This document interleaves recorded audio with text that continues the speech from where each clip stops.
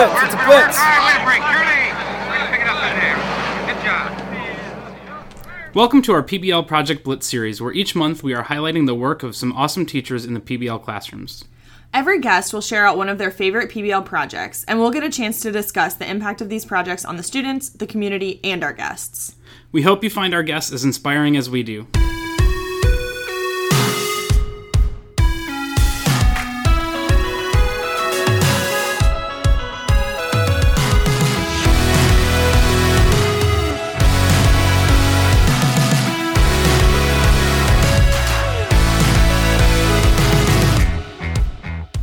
Welcome to the PBL Playbook, brought to you by Magnify Learning, where we equip teachers with project-based learning tools today so they can engage and empower their students for the future. This podcast will give you the playbook of real PBL facilitators in the classroom, just like you, and help bring you strategies and tools for your PBL game. Now, here are your PBL Playbook hosts, Josh and Andrea. Gotta find a better way.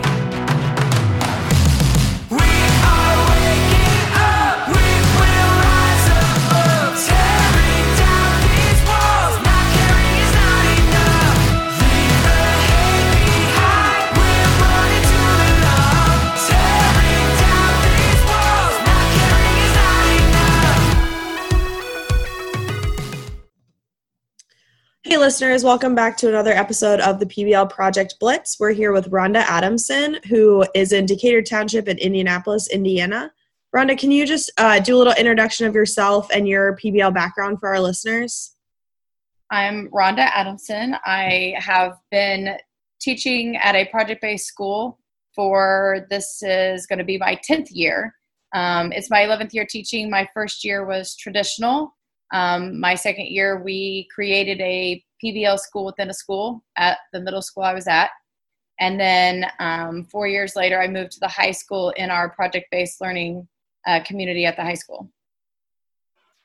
Awesome. We're really excited to have you here and talk about some of the projects or one of the projects that you've done and get to share that with our listeners. So go ahead and get us started by just telling us a little bit about this project, kind of give us an overview of what the project was, what the kids were working on, maybe the standards you covered, talk about maybe any community partners you might have had, and just give our listeners a feel for what the kids did in this project.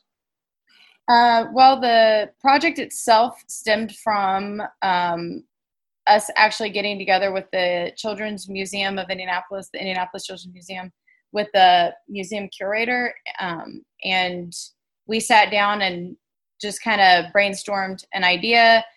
They were going to be opening a new exhibit. It was a Hot Wheels exhibit the following May during race time in Indianapolis. And they have education days where they have students come in from the community, and they go around and usually they have like different stations where they learn different things. And they wanted the Hot Wheels exhibit to be ours, like our kids would educate the students coming through about Hot Wheels. And so basically we just sat down and came up with this idea where they would design and actually create these racetracks.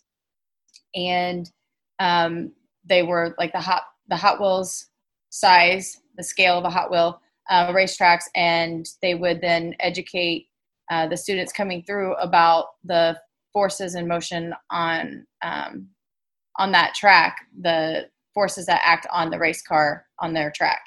And so educating them in the science realm, and then also talking about how Hot Wheels themselves, like scale, how they use scale to create their Hot Wheels cars. So yeah, that's how it started.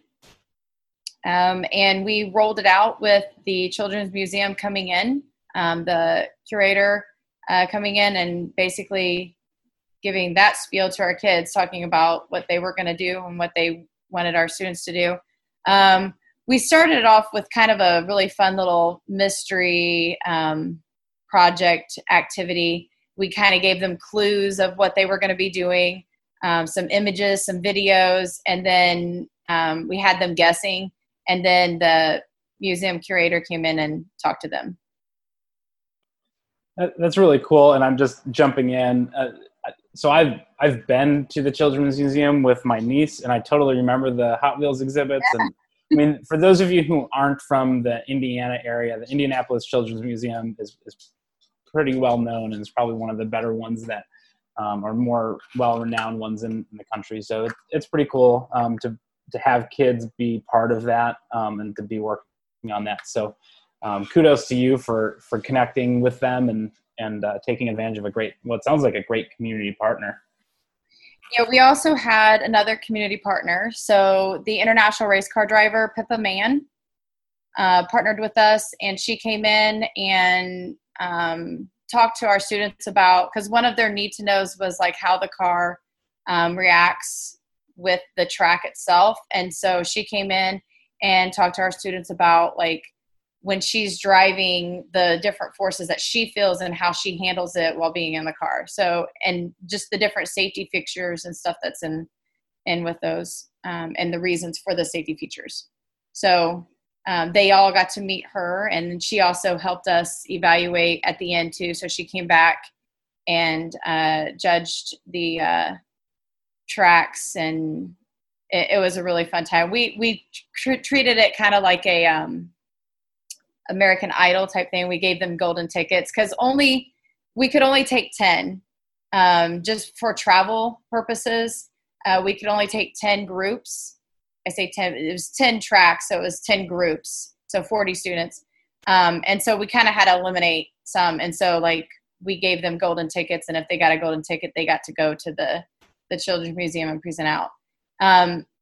So there was kind of like the tryouts session. It was when they presented out, but they presented to some of our elementary students that we have an elementary that was right across the street. So the students came over, they presented out to them, Pippa Mann and the museum curator, and they gave them feedback so that they could get better at how they're presenting their information.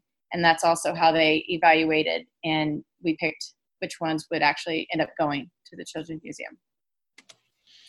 Awesome. This sounds like, I mean, Hot Wheels are such an iconic toy. You know what I mean? That kids have played with. I remember playing with my brothers, playing with Hot Wheels. And so I think even though there's so much content coming in, like this is just a chance for kids to have fun and to make a toy that I'm sure a lot of them played with when they were kids. So talk about the student impact. How did they react to this project? How did, at the end of it, what were some of their reflections about the work that they did with this? The students were really excited. They were actually kind of like tripped out a little bit about the fact that the scale model or the scale factor that the Hot Wheels use is on the bottom of the car.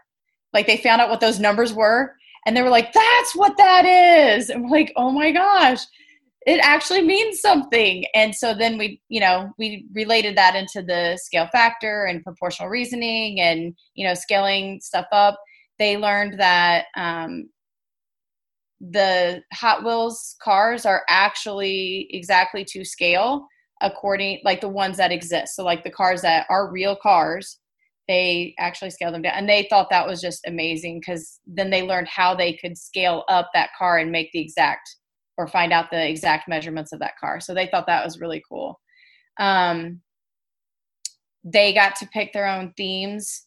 So they could theme their track just to make them more fun and interesting. And so they kind of got to put their own little twist in on it. They had a lot of fun with that. So this project happened, September, October of the school year. But then, like I said, the opening of the exhibit wasn't until May. And so like they had this big gap from when they presented out, they got evaluated, we found out who was going to go. They had all these months before they were actually going to present it. So they had to remember all this stuff. And it was so amazing to watch. Like we had these tracks set up in this big storage closet. And these kids would cram themselves in this closet during their lunchtime when they're supposed to be hanging out with their buddies, just to improve it and make it better. and to sit and play and do trials and try different cars and see which ones work the best on it. And it was so neat to go in there because we would go in and, we'd have to sit on during our lunch and watch them. And we would go in there and they would just be talking math and science. And it was really cool to see that and hear that going on. Yeah, when we try to talk to facilitators and teachers who aren't really sure what the impact of PBL, those are the moments that as a facilitator, you just go, oh my gosh, like how did I get all of these kids to voluntarily come in at lunch and talk about math and science, right? Like it's because you've created a real world applicable project that lets them discover the reasons behind why we learn those skills in school. So talk a little bit more about that. You said this was a project that you did a little while ago. It was earlier in your career. What was the impact it had on you in terms of like your development as a PBL facilitator and learning that PBL process? This one was a pretty big one. And I hadn't done one that large, like that involved. And I was kind of scared when I was going into it because I like looking at it, I was like, oh my gosh, this is going to be so much. But in doing it, I realized I was covering more material in a shorter amount of time because the kids were into it. The kids were like, they were wanting to learn it. They were wanting to do it because I was freaking out. Like, how am I supposed to teach them how to present? I mean, like I had 2 full lessons where it was just like, let's build your presentation, guys. This is how, like, we've got to figure out how to present, how to make a nice presentation. Like, how do you do those things? How do you speak in front of people? And that intimidated me because I'm a math person. I got to cover the math standards, but the fact that they were learning it so much quicker because they wanted to learn it gave us that opportunity. And they wanted to learn those things too. Like they were asking for that. And there was some things that they were asking for that we didn't even think of, like, how are we going to transport this stuff before we even started it? Like, we didn't think about that. And the kids were thinking about that. And it to me made me realize that if the kids are engaged and really fully invested in the project that you're doing, you're going to get the stuff covered in a shorter amount of time. So you can do all of those other skills that they really need for life. You can work on those collaborative skills. You can work on the communication skills. You can work on making them be professional. And, you don't really think about that in math class.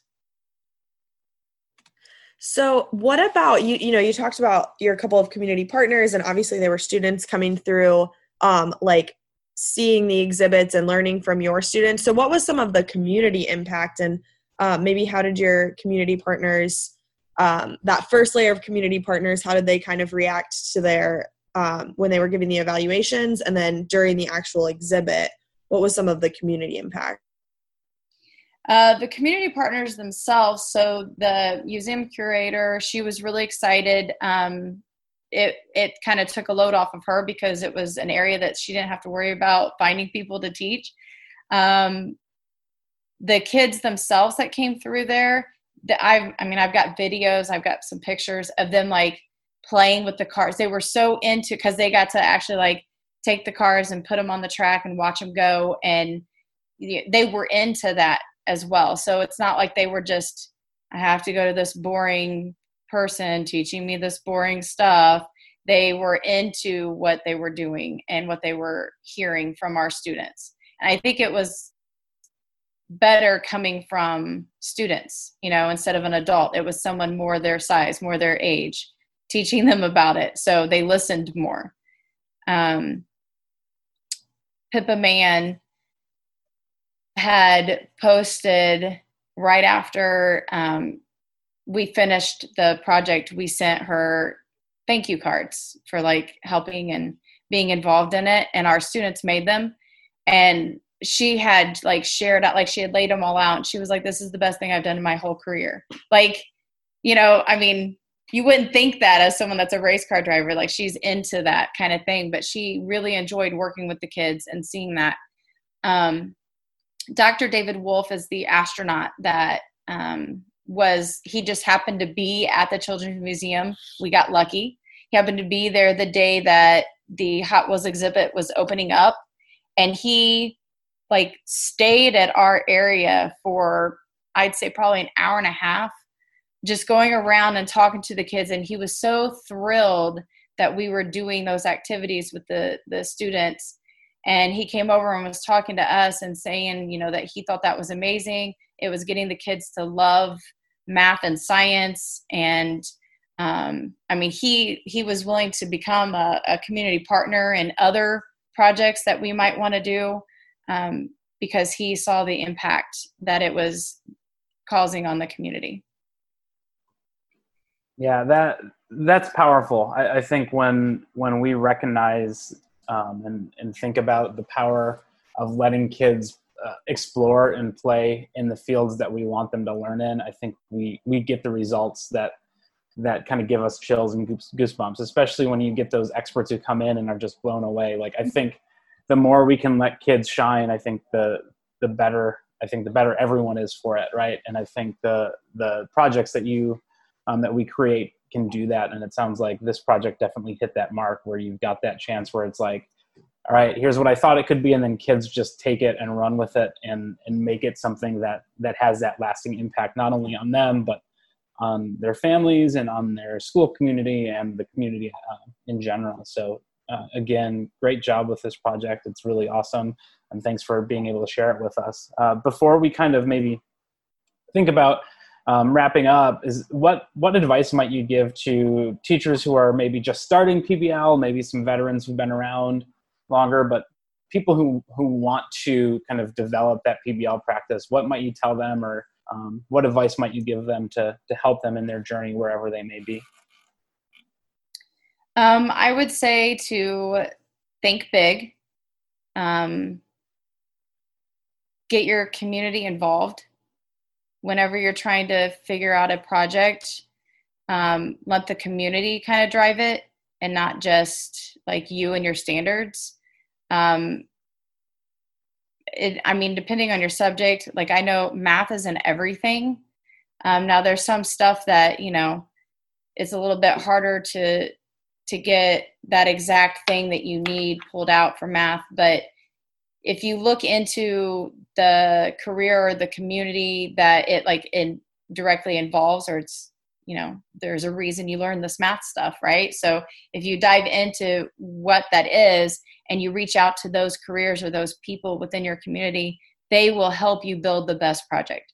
Like I said, the one that I'm talking to you about, my favorite one is the one that I sat down with the community partner and my co-teacher and helped build that project. It wasn't us driven, it was the community need driven. And I think like doing that piece in it, some more advice I would give them is try to stay structured as you can be. Have the plan kind of laid out, but also be okay with changing depending on what the students need and how the students take you. There's been times where I've been doing projects and I've had to change the rubric in the middle. Like you get everything all nice and set up and organized, and then you're like, you guys are right. We need to do it this way. So that's what we're going to do. And we're going to have to change the rubric now. So I'm going to go back and I'm going to change that. And you got to be a little willing to give on those things and be willing to change and be transparent to the kids. Also, don't beat yourself up if the project wasn't the best, especially when you're beginning. And I look back at some of my first ones and I'm like, what was I doing? Why did I do it that way? But you learn. I mean, the best way to get better is to reflect and look at that and think that like, okay, well, that wasn't so great. Let's change that next time. And then you end up having some pretty awesome ones. Thank you. I think that's some awesome advice for, you know, no matter where you are in your PBL journey, just to consider all those things. Well, thank you for spending some time with us and sharing your project with our listeners. You're welcome. Thanks for having me. Ready, break.